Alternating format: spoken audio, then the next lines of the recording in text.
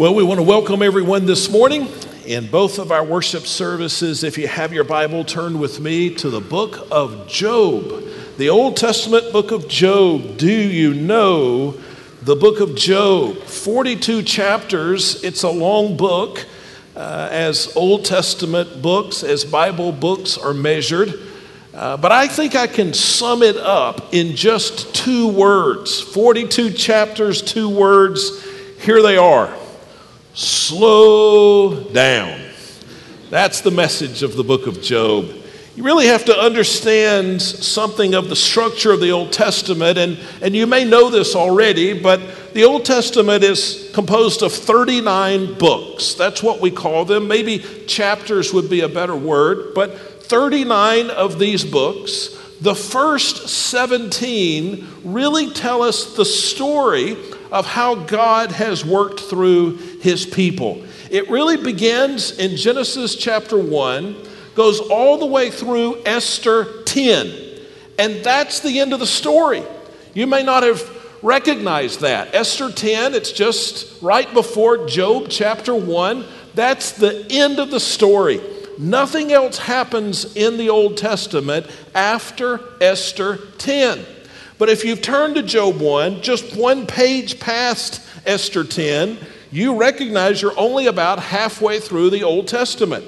So what about the rest of this? Well, there are 17 chapters all the way through Esther that give us the story, the history, and then there's the book of Job. It's unconnected, it's undated. We don't know when this event took place. There are no kings or prophets named in the book of Job to help us to figure out exactly where it fits into the timeline of things. So we've got these 17 historical books, and then this timeless book, the book of Job.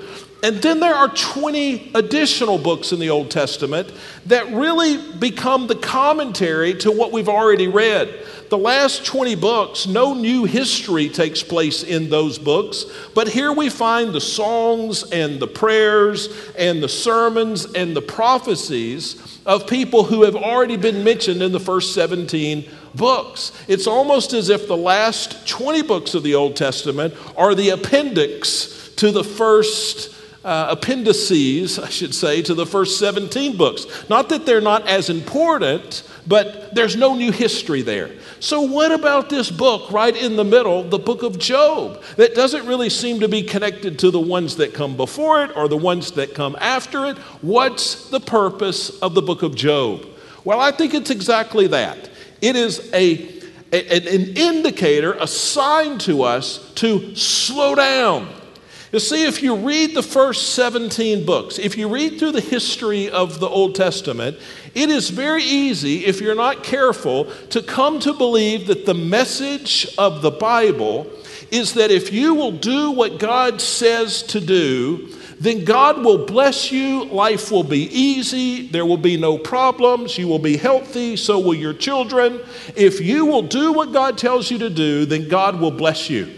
If you don't do what God tells you to do, then God will not bless you. In fact, God may curse you. And you can get that message very easily from the first 17 books of the Bible and not recognize that there's much, much more to this than that message. In fact, I think that's one of the problems in Christianity today, is that so many people know only that message. There are churches that only preach that message. Do what God says, expect God's blessings, into the story. And we think that really God's whole relationship with us, that God's relationship with creation is just about blessing those people who follow the rules. And so then comes along the book of Job that says, slow down. There's more to this. And this is important because I am fearful that we are not explaining the whole message of the Christian faith and that we're misexplaining the gospel because so many people have just embraced this false understanding that the whole thing is about follow the rules and God will bless you. I remember at my last church, we did an entire staff meeting one time under the sign, a marquee sign of a sister church because I wanted the staff to look at the message of that sign and understand how much it was a miss when it comes to the Bible. The sign said, and I wish I could remember the exact wording, but it basically said, and this is their message to the community, this church, this is their gospel message: follow the 10 commandments or you will go to hell. Now, that would probably be a pretty good sermon. You could get some amens from that. But church, tell me, is that the message of the Bible? That simply following everything the best you can, the way God says to do it, and God will bless you and there will be no problems and you'll spend eternity in heaven. You're good enough, will be good enough. And if you don't do that, then God will bring judgment in your life. You'll get sick, your kids will die, bad things will happen, you'll lose your job. It all depends upon that. God's here to bless you or God's here to curse you, depending on how you respond to the rules. I found an article yesterday, coincidentally, I suppose, in the Washington Times. You wouldn't think a secular newspaper would get the gospel right exactly like this newspaper did. But the headline, and you can find it, it's still online, the headline, something to the effect of "The church today has exchanged the true gospel for a fake Christianity." And so I thought I should read that article. And the article said that in many churches today, instead of preaching the true gospel, instead of talking about a biblical faith, churches are talking about something called MTD. And I had no idea what that was. I had to read further. But MTD is the moralistic therapeutic deism. Now, I didn't know what that was either. Maybe you do. But if you break it down, here are the 3 pieces. Moralistic, just do the best you can to do what you think is right. Therapeutic, then God will bless you. God will help you and fix you and make your life happy and easy. And then deism, other than that, God's not really involved in life. And this article suggested that most churches, that's their message. And the problem is, that's not the message of the Bible. And so Job falls right into the middle of the Old Testament, right after these historical books, to say, now, wait a minute, do not assume from these stories that God's just about blessing those people who follow some rules, cursing those who do not, and that's all that God is about. So what does the book of Job say? Well, it presents a completely different perspective on faith.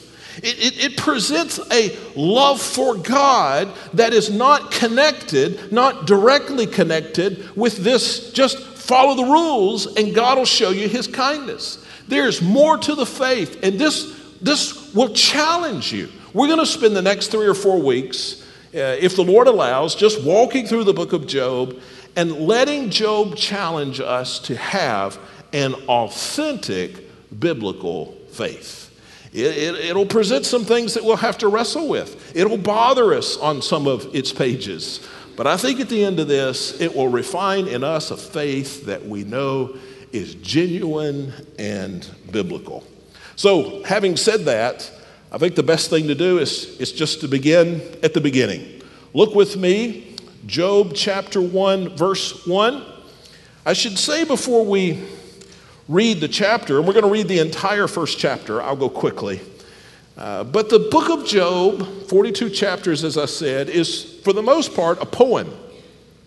There's some prose in the beginning, about a chapter and a half, and there's about a half chapter of prose at the end. And in those 2 sections, we really have the story of what happened with Job. You may know that story.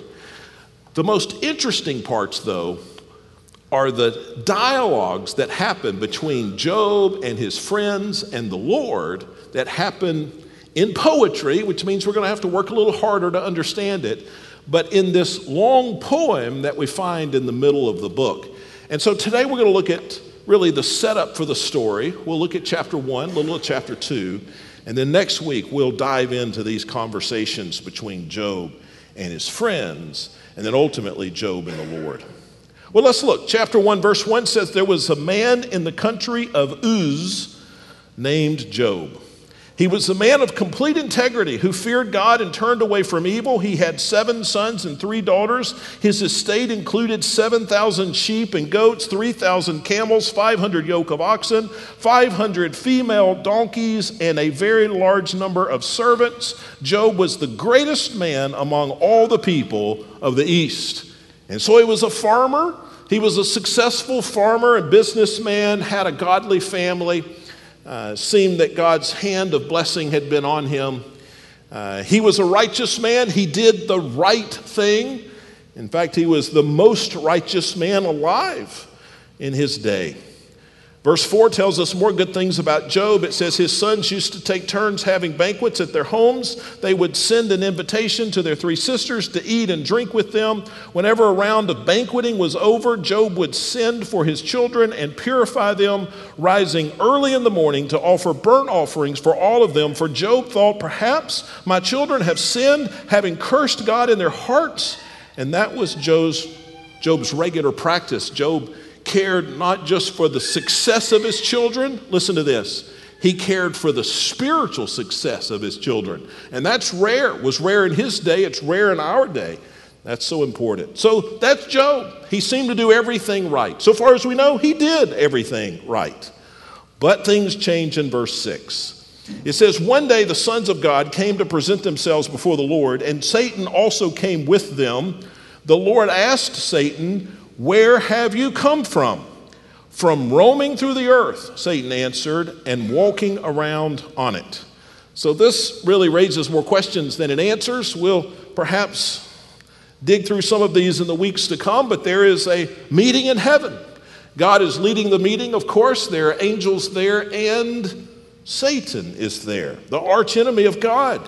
And so one important theological truth I just want to note here, there's so many we could talk about, but one I want you to note, because we'll come back to it in a later message. It says that Satan was roaming through the earth. What does that tell us about Satan? He is not everywhere, right? He is not omnipresent. He has to go from one place to another. Now, just hold that thought for a week or two. Let's look at verse 8. Then the Lord said to Satan, have you considered my servant Job? No one else on earth is like him, a man of perfect integrity who fears God and turns away from evil. And so God seems to brag a little bit on Job. Satan, look at Job. I don't know about you, but I would rather God not brag on me to Satan. Just leave me out of the conversation.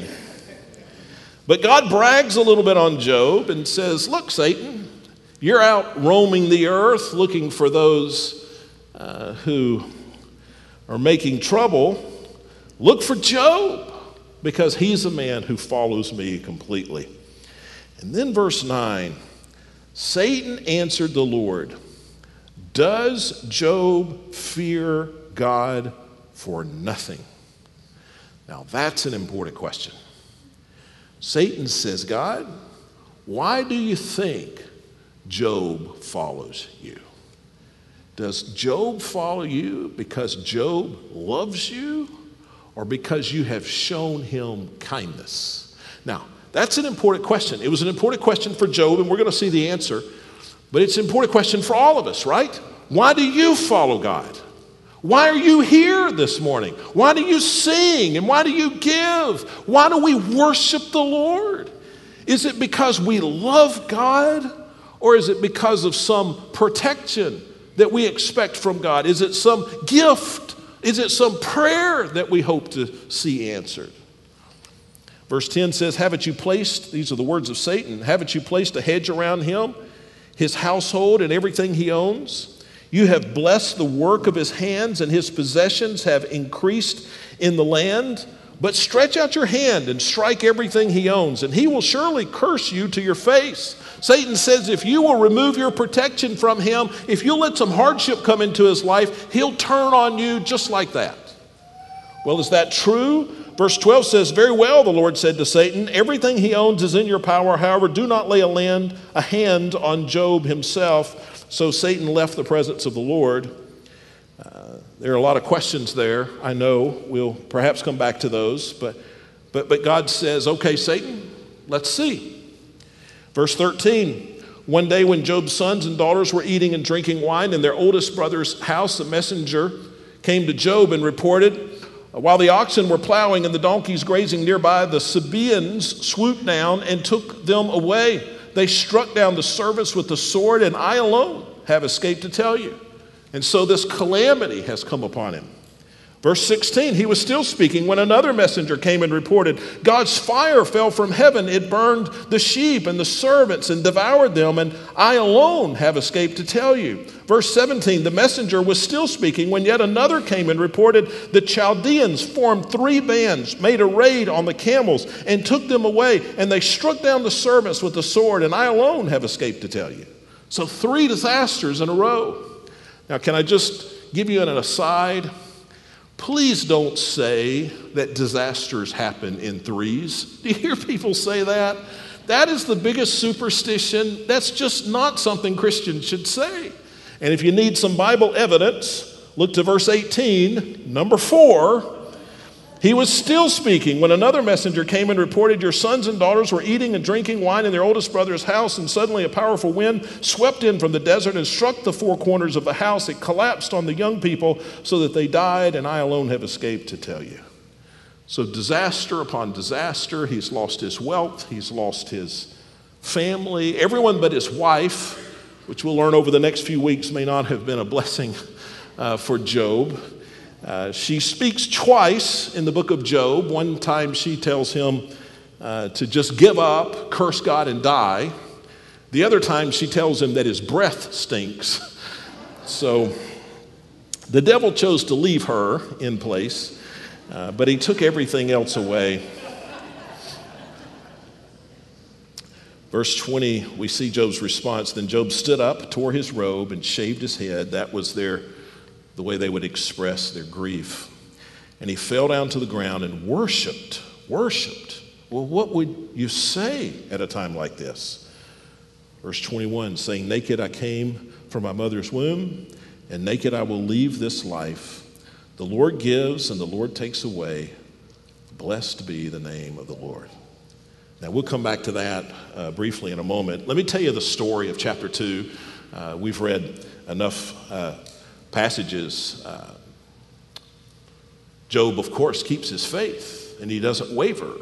So there's another meeting in heaven, and God points out the fact that Job's faith is still intact, and Satan says, "Well, it's because you've protected his health. If you'll allow me to destroy his health, then he'll turn." And so God gives permission for Satan to destroy his health. Again, that raises some questions that we'll come to in a later sermon. And then Satan does that, destroys Job's health. He is just in misery. He is in such bad health. He is so stricken with disease that friends come to look at him and can hardly recognize who he is. It says they came and they were speechless in the beginning. For days, they didn't even know what to say. It looked so bad. But still, Job's faith remained strong. That's a different kind of faith, isn't it? Now let's go back for just a moment to verse 9. That's where we paused a moment ago. That's where Satan began to test Job's faith. Look at the words again, because they're important. Satan answered the Lord, "Does Job fear God for nothing?" And now we know the answer. Job feared God because Job feared God. Job didn't love God or follow God because of his wealth. He didn't follow God because of his health or because of his family. He didn't follow God because of the blessings of God or the kindness of God. But he followed God because God is God. God is sovereign and holy and beautiful. God is pure and righteous. God is all-powerful and all-knowing. And so Job revered God because he's God, because of who he is, not because of how he can bless. In fact, if you look at chapter 2, verse 3, I do want you to read one verse there. It says, "Then the Lord said to Satan, 'Have you considered my servant Job? No one else on earth is like him, a man of perfect integrity who fears God and turns away from evil.'" And then look at the last part of that verse. "He still retains his integrity, even though you incited me against him to destroy him for no good reason." That's what you want the Lord to say about you. Christians, you want the Lord to say that even when your life is hard, even when the doctor report is not good, even when the bank account is negative, even when you lose your job, even when your marriage is shaky, even if your kids rebel, you want God to say of you, he still remains. He still holds the integrity of his faith. That's the kind of faith that Job had. And that's a different kind of faith than what we talk about today. That's a different kind of love for God than churches often present today. So here's what I want to do, and I'm going to be as quick as I can. I want to show you 5 quick pictures of this kind of faith. Because you might ask, is this normal? Well, it's not normal in the sense that it's common. Most people don't follow God even when things are tough. So it's not normal in that sense, but it is normal in the sense that this is the kind of faith that God expects us to have. This is the expected, this is the authentic faith. And I want to show you 5 quick pictures of it. We'll start right here with Job, and we'll revisit this. And so if you're looking at your outline, point number 1, Job, love does not demand compensation. Why did Job rather follow God? It wasn't so that he would be protected, because when the protection was removed, Job continued to follow God. Why did Job follow God? Was it because that God had blessed his children? No, because when Job lost his children, Job continued to follow the Lord. Job did not follow God for the compensation, for the reward. He followed God because God was God.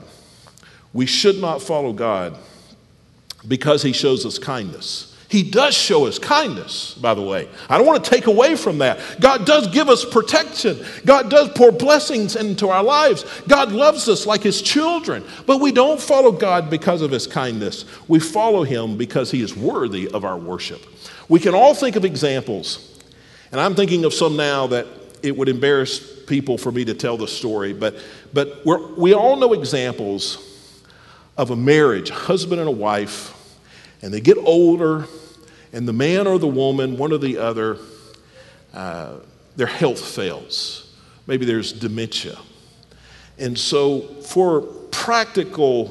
in practical ways, the marriage, well, it no longer functions. The spouse that is ill, the spouse that is suffering from dementia can no longer be the blessing to the other spouse that he once was or that she once was. The benefits of the marriage have ended for the healthy spouse. But, and you're thinking of examples, I'm thinking of examples, often you see that healthy spouse give years of her life or decades of his life sometimes taking care of someone who may not even remember their name. Why do you do that? Why does a person do that?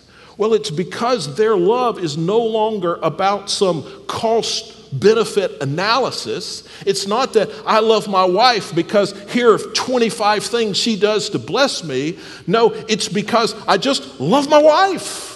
And I love her when she blesses me, and I love her when she does not or cannot bless me. See, it's a different kind of love. It's a love based on who somebody is, not based on what someone does.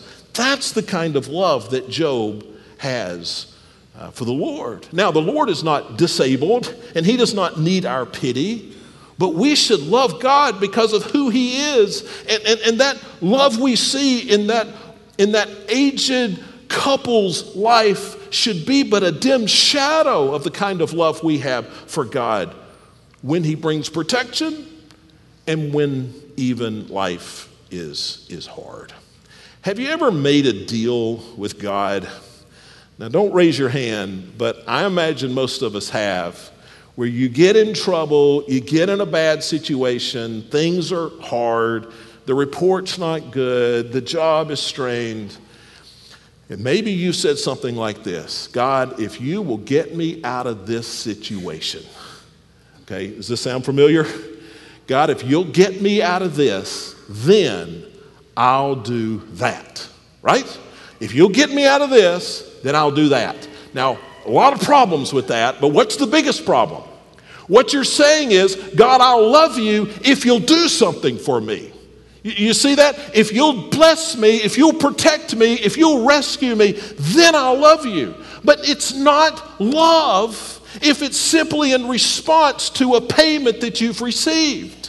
No, if you love God, you'll love God whether He rescues you or not. You'll love God whether He protects you or not. You'll love God because He is God, not because you've made some bargain. And so we see here in Job that love does not demand compensation. Very quickly, let me show you the story of Shadrach. You know the story of Shadrach, Meshach, and Abednego, 3 teenagers. They've been exiled. They've been captured and taken to another part of the world by some pagan king. And they're forced in this new place to bow and worship this statue that's been set up for people to worship the king. Well, these 3 teenage boys knew that they couldn't do that because they worshiped the one true living God. And so they refused to bow. The king calls them forward and says, I'll give you one more chance, and if you do not bow, I'm going to throw you into that fiery furnace. Now, what did these teenagers do? What was their faith made out of? Did they have a bargain with God? You get us out of this, then we'll do that? No, listen, I'll just read it quickly. Daniel chapter 3, verse 16 says, Shadrach, Meshach, and Abednego replied to the king, Nebuchadnezzar, we do not need to give you an answer to this question, which means we don't even need to talk about this. We've already decided. Verse 17, if the God we serve exists, then He can rescue us from the furnace of blazing fire, and He can rescue us from the power of you, the king. He said, we don't have any concerns. We know our God is strong enough. And then the next verse is the amazing one. It said, but even if He does not rescue us, we want you as king to know. We want this to be uncertain. We want this to be clear. We want you to know that we will not serve your gods or worship the gold statue that you have set up. They said, we worship God, and we worship God if He protects us from the furnace, but we also worship God if we end up in the furnace. Either way, we're worshiping God. Now, let me take you to the next picture. Asaph. You may not know the name Asaph, but the lesson we learn here is love does not keep score. Asaph was one of David's worship pastors, and he wrote about a dozen psalms. We read one of those last week, Psalm 50. But I want to draw your attention to Psalm 73. This is not a psalm we pay great attention to. It may not be one you're familiar with, but the last half of the psalm is so interesting. So I'm going to read to you some verses. Psalm 73:12, and I think we can show these to you on the screen. It says, look at them, the wicked, they are always at ease, and they increase their wealth. So Asaph, a godly man, he looked around and he saw that there were wicked people that seemed to be more blessed than he was. They had more sheep than he had. They were healthier. They were stronger. Their kids were doing better. And he said, this isn't fair. I'm following God. They're not. Looks like they're more blessed than I am. Verse 13, did I purify my heart and wash my hands in innocence for nothing? Now, that's an important question. Asaph said, have I been following God for nothing? For nothing? Now, what does that question tell you about his motivation? Am I following God for nothing? Well, the implication is, God, I was following you so that you would bless me more than them, and they're more blessed, so am I following you for nothing? And then the rest of the hymn is beautiful. He comes to some realization. He's praying, God, have I followed you from nothing? And he hears from God. And here's how he responds in verse 22. I was stupid and didn't understand. I was an unthinking animal towards you. He said, God, I'm like an animal. You know, animals like you if you treat them well, and they don't if you don't. And he said, I'm just acting like an animal. Verse 23, yet I'm always with you. You hold my right hand. You guide me with your counsel, and afterward you will take me up in glory. Who do I have in heaven but you? I desire nothing on earth but you. He said, let those people have the gold. I have you, and you're better than the gold. Verse 26, my flesh and my heart may fail, but God is the strength of my heart, my portion forever. He said, my flesh may fail. He says, I may get sick. I may have cancer. I may die. I may have a heart attack. But my treasure is not my health. My treasure is my God, whether I'm healthy or not. Authentic love does not keep score. The unknown heroes of Hebrews, there's a chapter 11 in Hebrews that goes through the champions of the faith, people who did great things and received great blessings. And you get to pastors love to preach about the first half of that list, but you get to the second half, people don't like to preach on that, people don't like to hear about it, but let me just read you those 4 or 5 verses. It says, others experienced mockings and scourgings as well as bonds and imprisonment. They were stoned. They were sawed in two. They died by the sword. They wandered in sheepskins and goatskins, destitute, afflicted, and mistreated. The world was not worthy of them. They wandered in deserts and on mountains, hiding in caves and in holes in the ground. And all these were approved because of their faith, through their faith, but they did not receive what was promised.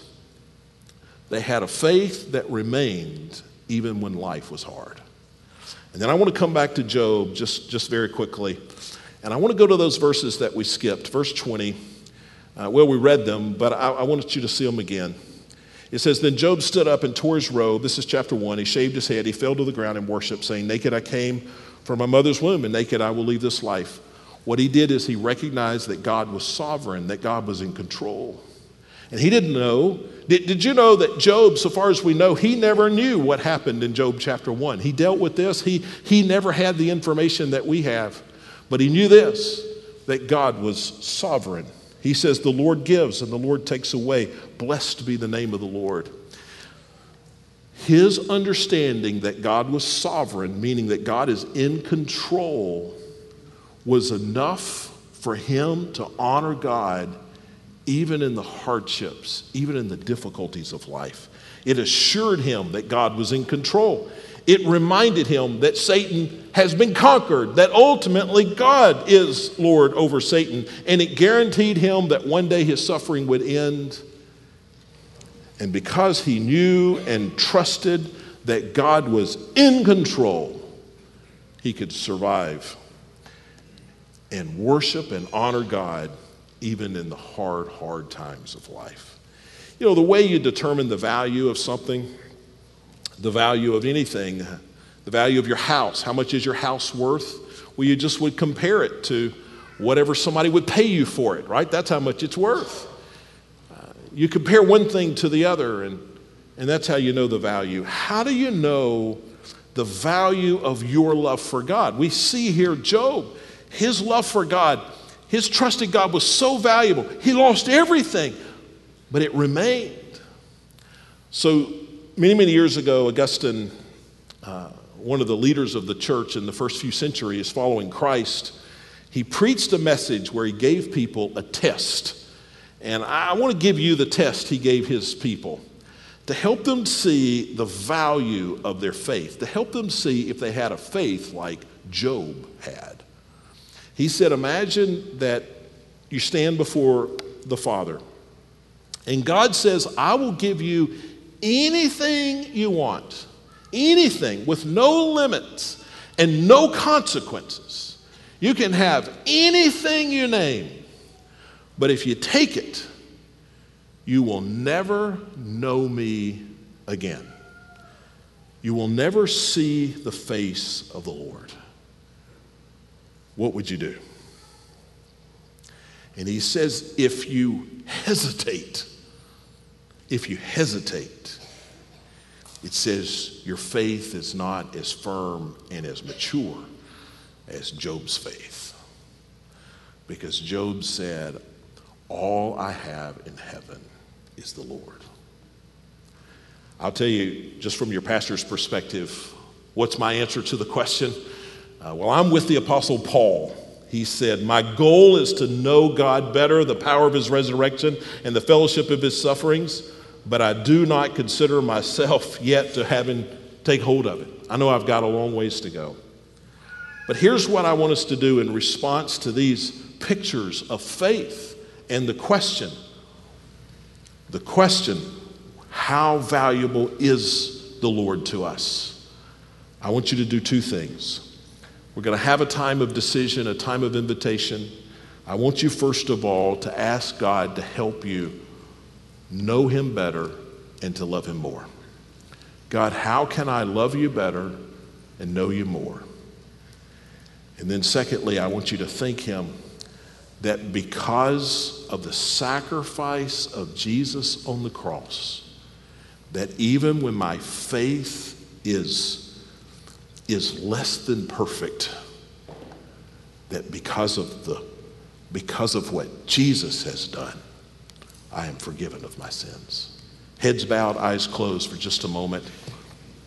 Father in heaven, I want to have the kind of faith that Job had. I want to love you for who you are. I know I come far short of that way too often. Show me in these moments how I can love you better and know you more. And help me to be thankful that there's no condemnation because of the blood of Jesus Christ as I reach out to you. And we pray this all in Jesus' name. Amen. Let's stand together as we sing.